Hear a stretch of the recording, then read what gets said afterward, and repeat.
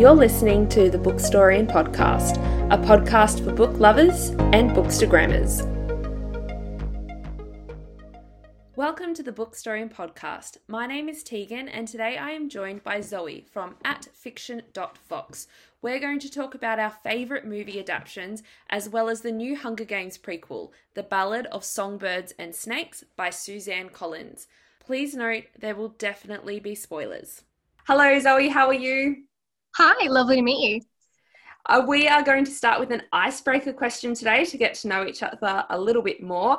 And our icebreaker question is, what is your favourite book movie adaptation? Probably To All the Boys I've Loved Before. I actually, controversial opinion, don't like the books. I wasn't that into it, but seeing it, like the Netflix adaptation, it was so cute and adorable, and I loved all the characters. So it was such a great experience to watch the movie. I agree. Controversial opinion as well, I know, but I thought that it was done really beautifully. The characters, the father in particular, I really liked the actor who played the father in that series, and I'm looking forward to seeing if they continue it. So I know that they've done one of the sequels, but I don't know whether or not they're doing the third book as well. I'm not sure either, but I hope so. I think there's a lot of potential. A lot of people love the series, and a lot of people who watch the movies have got into the books now as well. So win-win for everyone involved. Agreed. My favourite one is The Book Thief. So The Book Thief is one of my favourite books. And the reason why it's one of my favourite books is when I was travelling through Europe with a friend, I finished my book and we were in Berlin. And my good friend who I was with was like, you need to read The Book Thief. I can't believe you haven't read it. So I purchased my copy in a bookstore in Berlin and I adore it. This would have been before the movie was released. And I thought they did such a good job of the movie. It was so tasteful and it was really emotional because the book is quite an emotional read. It's quite soul-destroying in certain parts of it. And I love Geoffrey Rush's hands. So it was just a little cherry on top that he's such a kind and gentle and versatile actor as it is, that then seeing him in that role of hands, I thought was brilliant. No, I completely agree. I haven't actually read the book, but I did watch the movie when it came out before I realized it was even based on a book. And I actually watched it in a cinema that's kind of dodgy. So the sound wasn't quite right, but it meant during the scene where there's some bombings, the sound was just absolutely insane. It made you feel like you were right there. And it kind of terrified me, which helped so much to emphasize with what they're going through. It was one of my favorite movies. So I think we're quite similar then. We've both enjoyed similar book adaptions. Yeah, it's interesting. I was very interested to hear that. So Zoe, your Bookstagram handle is @fiction.fox. Can you describe your Bookstagram feed? Yeah, sure. So my feed's sort of like a cooler tone in terms of lighting, but I also have lots of pops of colours. One of my favourite props is little tea lights. So I always get my tea lights to match the colour of the book or the item that I'm showcasing, just to help bring out all the colours in the photos. And I really like that you've also recognised you have a pop of colour, because there is a through line of your orange and your pinks and your purpley tones as well that just lights up all my feed when I'm looking through. You also have over 3,000 followers. I do. Proud of that, yeah. Yeah, that's incredible. And you're also a rep for @BookNerdFangirl. Can you tell me about how you became a rep? Sure. So I discovered the page and loved everything they sell. They sell like really unique bookish jewelry, as well as some like metallic bookmarks, which I'd never really seen before. So I was really interested in the products that they sell. And then they had a rep search. So I was like, I absolutely want to try this out. You know, she's an Australian, which is even better. I love repping for Aussie brands. And so I just found some pictures that I liked. I tried to find ones that focused on items themselves. So not just books, but like any necklaces I had around, anything kind of similar to the products she would be selling. And so I made sure that they were focusing and the quality could show the details on those items. And then I put them in a collage and I just wrote about what I like on Bookstagram, why I think I'd be a good rep, and submitted it. And she picked me, which is awesome because I've loved repping for her. I love her products and she's been absolutely awesome. So yeah, it's been a lot of fun in this position. That's good. And it's a win-win when you genuinely like the products as well. You're not just necessarily doing it for any kind of exposure. You're doing it because you genuinely like the products and want to support an Australian business. So that's really admirable as well. Completely agree. I think that's part of the drive, really. If you don't like the products, you're not going to want to take photos, but it's really important you do, because obviously I recognize I'm getting these items for free. You know, it costs them money to make it. It costs them money to send it to me, you know. Unless I love the item, I won't try and go for a rep position, because I want to give back what they give me and make sure I get as many awesome photos as I can to help them out. And speaking of Bookstagram, are there other accounts that you really love? Oh, absolutely. One of my smaller accounts that I really like is one called Eternal Delicacy. She's a lovely human being, and she has the most beautiful pastel photos. So she has perfect lighting, pretty pastel colors, super, super stunning. And then one of my bigger accounts I love is Book Owl. She has the most stunning bookshelves. They're super colorful, super bright, super pretty, super envious. I love them so much. But yeah, she takes incredible photos and incredible book stacks too. She gets real high with some of those. And finally, what is a book that Bookstagram made you buy? The Shadows Between Us. I saw it on Bookstagram, fell in love with the cover, found out about the blurb, heard everyone talking about it. So I went out, I bought it in hardcover because I'm so excited for it and absolutely loved it. That's good that you enjoyed it as well, because sometimes I know I can be taken by a cover of a book, and when you start to see it every time you jump onto Instagram, you start to think, oh, I really need to purchase that book, and sometimes it can be a disappointment. The book that Bookstagram has made me buy is The Invisible Life of Addie LaRue. So I've pre-ordered it. Author is V.E. Schwab.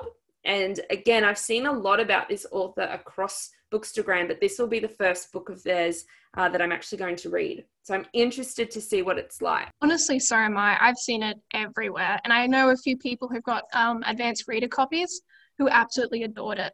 And personally, I was intrigued, but the plot seems like it's over a long amount of time and that it's not much action. It's more about the characters. And I usually really like a good plot. So I wasn't too sure how to feel about it, but everyone's talked such incredible stuff. So I'll definitely either be getting it from the library or buying it, depending on what people think when it comes out, because it sounds like it might be a really big thing. And another big book that we're going to talk about today is A Ballad of Songbirds and Snakes by Suzanne Collins.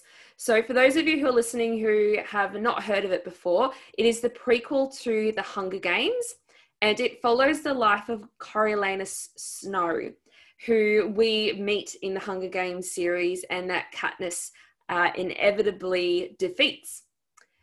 Did I say the name right, do you think? Coriolanus? Coriolanus? A hard one. I think it's like Greek or something. That was like one big thing. Everyone's names was so crazy and out there. Yes, agreed. And my roommate has read it as well. And we keep debating on how we think we say it. So it is based on him. I had no idea this was coming out until I saw it on the bookshelves at my local bookstore. So I feel like I missed the hype somewhere for it. And I picked it up without even really reading anyone else's reviews or anyone else's thoughts, because I didn't care. I love the Hunger Games series, and I was just ready to read something else about it and soak up every morsel of information about the world of Panem that I could. Why did you read the book? The Hunger Games is one of my favorite series. I actually read it back in start of high school. All the books had just been out, but it was before we knew there'd be a movie. So I got the first book from the library, read it all in one day, was absolutely obsessed. And so then I got the rest of the books as a birthday gift. So this series has been super close to my heart. Like, I've loved it. I've been reading it for years. So the moment I found out there was a prequel, I had to have it. I had to read it. I had to go back into the world. It had been far too long. So I was super interested to see what was going to happen. You know, how would she go back into this world? And so to hear that it was from Snow's perspective, I was really interested, because he's such an interesting villain. I find the villains are quite often the characters that are most intriguing, kind of like Elphaba in Wicked or in The Wizard of Oz, and even Maleficent as well. Like, those characters and their motivations behind what made them are really intriguing. So I'm glad that the author, so Suzanne Collins, I'm glad that she actually selected the villainous character to do a bit of a backstory on him. I completely agree, especially since, at the start of the book, he's only, I think, 17. He's young. He is still very manipulative and very intelligent, but he's not the evil Snow we all love to hate in the Hunger Games. So to see his journey as he becomes that character was so fascinating. And did you have any expectations when you heard that there was going to be a prequel release? I had pretty high expectations, to be honest. Again, loved The Hunger Games so much, thought it was incredible story writing. So I was very interested to see just how far she'd go into it and what she'd be exploring, because other than it being voiced by President Snow, I wasn't too sure what exactly she was going to try and do plot-wise. So I actually had no expectations whatsoever, and I was really surprised about Snow and how I started the story feeling sorry for this character, that he'd lost his parents. They were living in a state of poverty, essentially, and him and his family seemed to have a really strong opinion about education and that he was educated. So for me, I instantly thought, this character knows what's important in life and knows that they need an education to get further. But by the end of the book, I had nothing but sheer loathing for this character. I've never read a book where I went from feeling sorry for a character to absolutely hating them and then being the protagonist. I completely agree. Like, the entire thing, he becomes more and more evil, partly because he is more willing to justify what he's doing. Everything he does, he has a reason for it. And every time he speaks to people, it's fascinating his mindset in that he thinks ahead of what's the best thing to say to manipulate someone to do what I want. And that's how he thinks constantly. So to get into that mind space and read all these events from his perspective was so interesting. But I completely agree. He becomes the man we love to hate towards the end. Like, he becomes a horrible person, but seeing his journey was just so interesting. And some of the things that happen along the way in his journey result in traditions within the Hunger Games themselves. So some of the things that I really enjoyed about the book was that it felt like a bit of a history lesson on the Hunger Games, and you learnt about why the citizens of Panem were able to bet, and that ability that sponsors had to send food, and the establishment of a mentor for each of the tributes as well. And another thing that I felt really intrigued by was the author's decision to create the arena more like a traditional Colosseum, and having known that one of her inspirations for the Hunger Games was gladiator fights.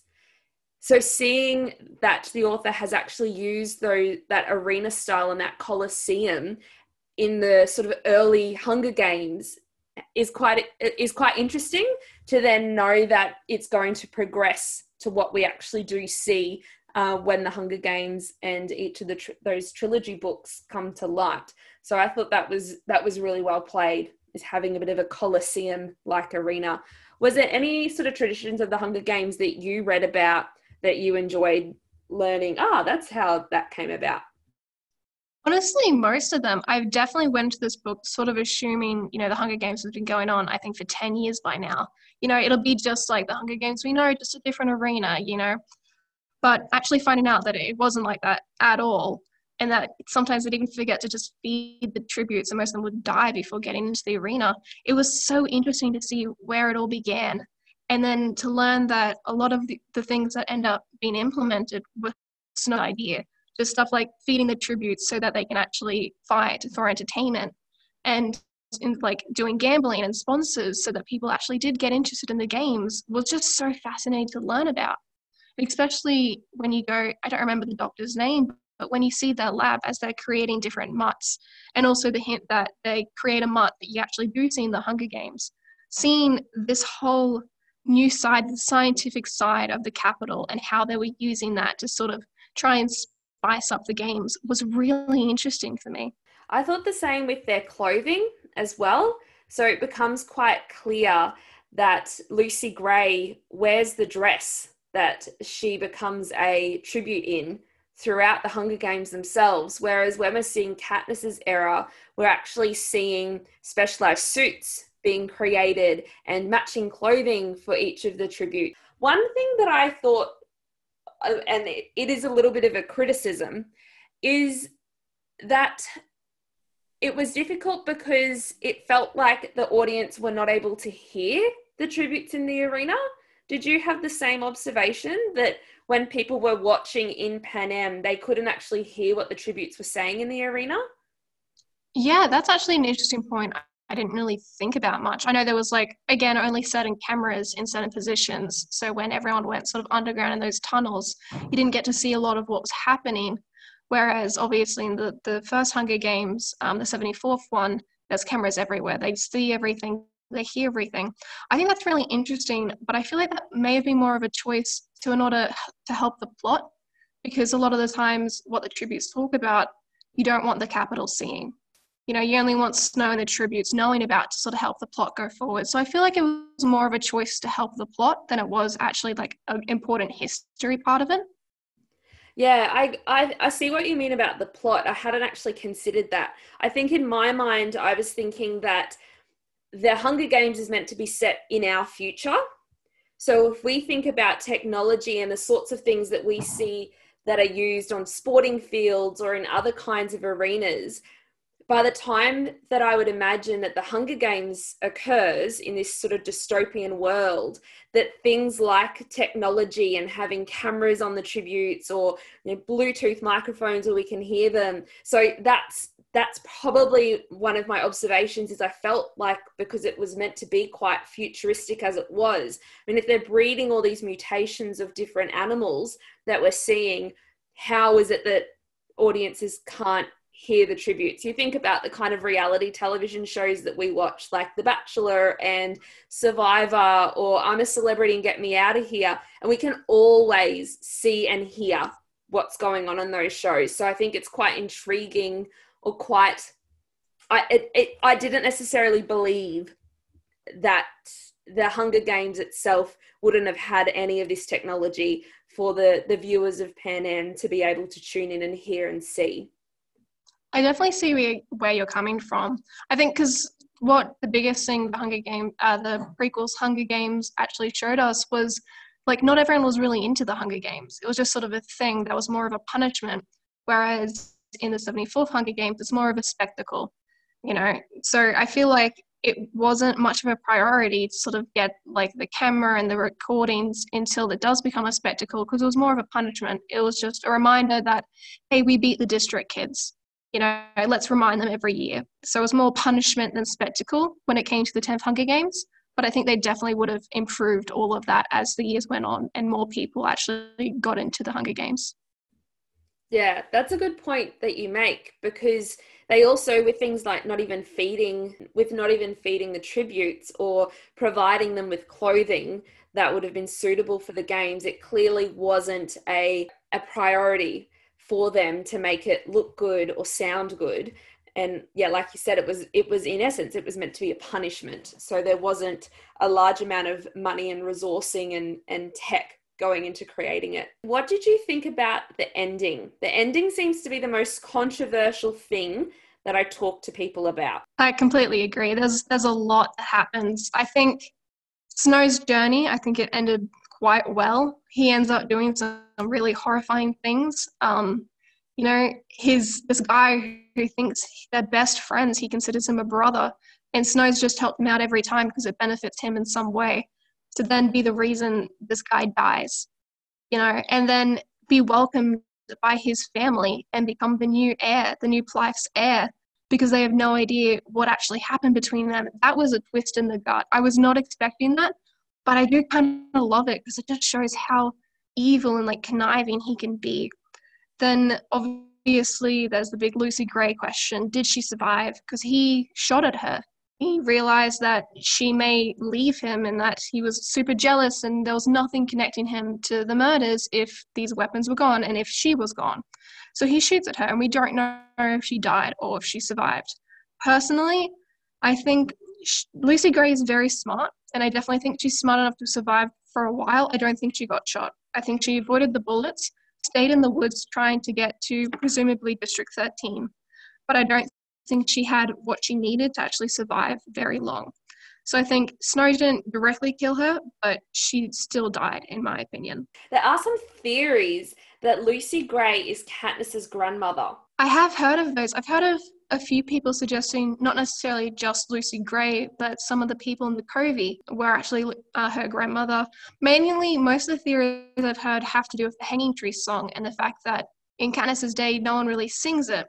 Whereas people from the Covey don't really care about rules. They won't care if they sing this song, if they teach it to Katniss, which is why I think a lot of people think someone from the Covey, whether it was Lucy Gray or not, is Katniss's grandmother. And I do like the idea. I do like it connecting in that way. I don't necessarily think there's enough to sort of make those assumptions. I don't think Suzanne Collins really wanted us to make those assumptions, but I like to think that they are connected. So my theory is that it's not actually Lucy Gray. I think it is Maud Ivory, who is her cousin. The reason why I think it's Maud Ivory is she is described as having a wispy frame, wears colourful dresses, often curtsies, pirouetted to show thanks, and also said to have a sweet, squeaky voice. And to me, reading about Maud, I was actually imagining Primrose. I know that Primrose perhaps wasn't as outgoing as Maud Ivory, but they had similar character traits in that wispy, wafy kind of character. And when I have read stories before of other series where they've connected different family members together, it's quite often the physical appearance that you rely on to give the little clues and hints. So that would be my theory, is that it's not actually Lucy Gray, it's Maud Ivory, her cousin. I actually really like that idea. I've never actually, whenever someone says, is this Katniss's mother, they always try and find parallels towards Katniss and whichever character they've chosen. But I think making a parallel between Primrose is actually a really smart idea. I never considered it, but I can definitely see where you're coming from. And then it further connects to the mother, because the mother and Primrose are depicted as quite similar. So it could very well be coming from Katniss's mother's side of the family rather than Katniss's father's side of the family. So it's more suggested that Katniss is more like her father in looks as well as character traits. But we will see. Do you think we're going to get another book? I don't know. We waited a long time for this new one. I think because there are rumors that the rights for Ballad of Songbirds and Snakes has been bought for movies. So I think if that movie does go well, then I think it's entirely possible we could. I don't know whose story you'd be telling. Personally, I'd love to hear more about Hamish and Joanne's games, personally, because I love their characters and there's a lot of potential for those.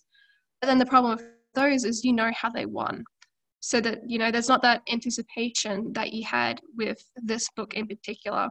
So I'd like to think so, but I just don't know what she'd write about, to be honest. I think the story, as much as it has been told, is already over. My biggest question and the biggest gap that was left for me was Tigress. I feel like I want to know more about her and what actually happened to her.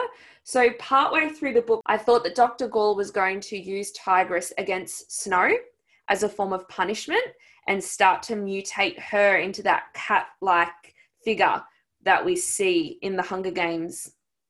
So I was waiting for something to happen to her, but she obviously falls from favor somehow. So we see her in this book as being Snow's perhaps closest companion and carer, and she's clearly not that when we see the Hunger Games. So I think there's a bit of a gap. There's something to happen with Tigress. I completely agree. I think one downfall of the book is we are introduced to Tigress. She's an important part to Snow, but she doesn't really do anything else. She is one of the characters where unfortunately you could get rid of her and not much of the story would change.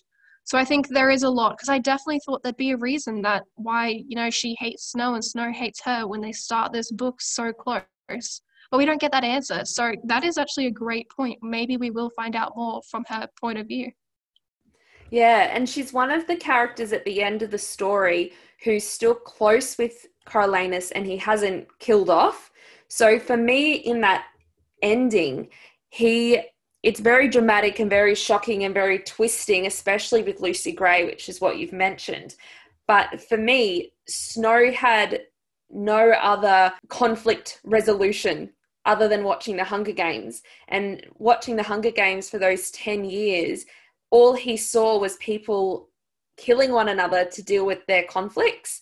And he was doing the same thing. So he did the same thing with Sejanus. He did the same thing at the very end with Dr. Gall. He did the same thing, or attempted to do the same thing, with Lucy Gray. And we consistently see that killing and violence because he had no other way of dealing with these people. But Tigress hasn't yet wronged him. And so that's quite intriguing. I think that leaves a bit of a gap there. I do think another interesting thing of that is towards the end of the book, we see him kill people. He's over it. He's fine with it. And obviously we know he kills a lot more people. So whatever fallout there must be, Tigress has clearly done something, or he's done something where he wants nothing to do with Tigress anymore. Like, whatever has happened isn't enough for him to kill her. Because we know he doesn't care about killing. He's more than happy to do it. I agree. I'm glad I finally got the chance to talk to somebody a bit more in depth about this book rather than a passing conversation. It's really good to sit down and have some concentrated time to talk about it. So thank you so much for joining me today, Zoe. Thanks so much for having me. It's been a pleasure.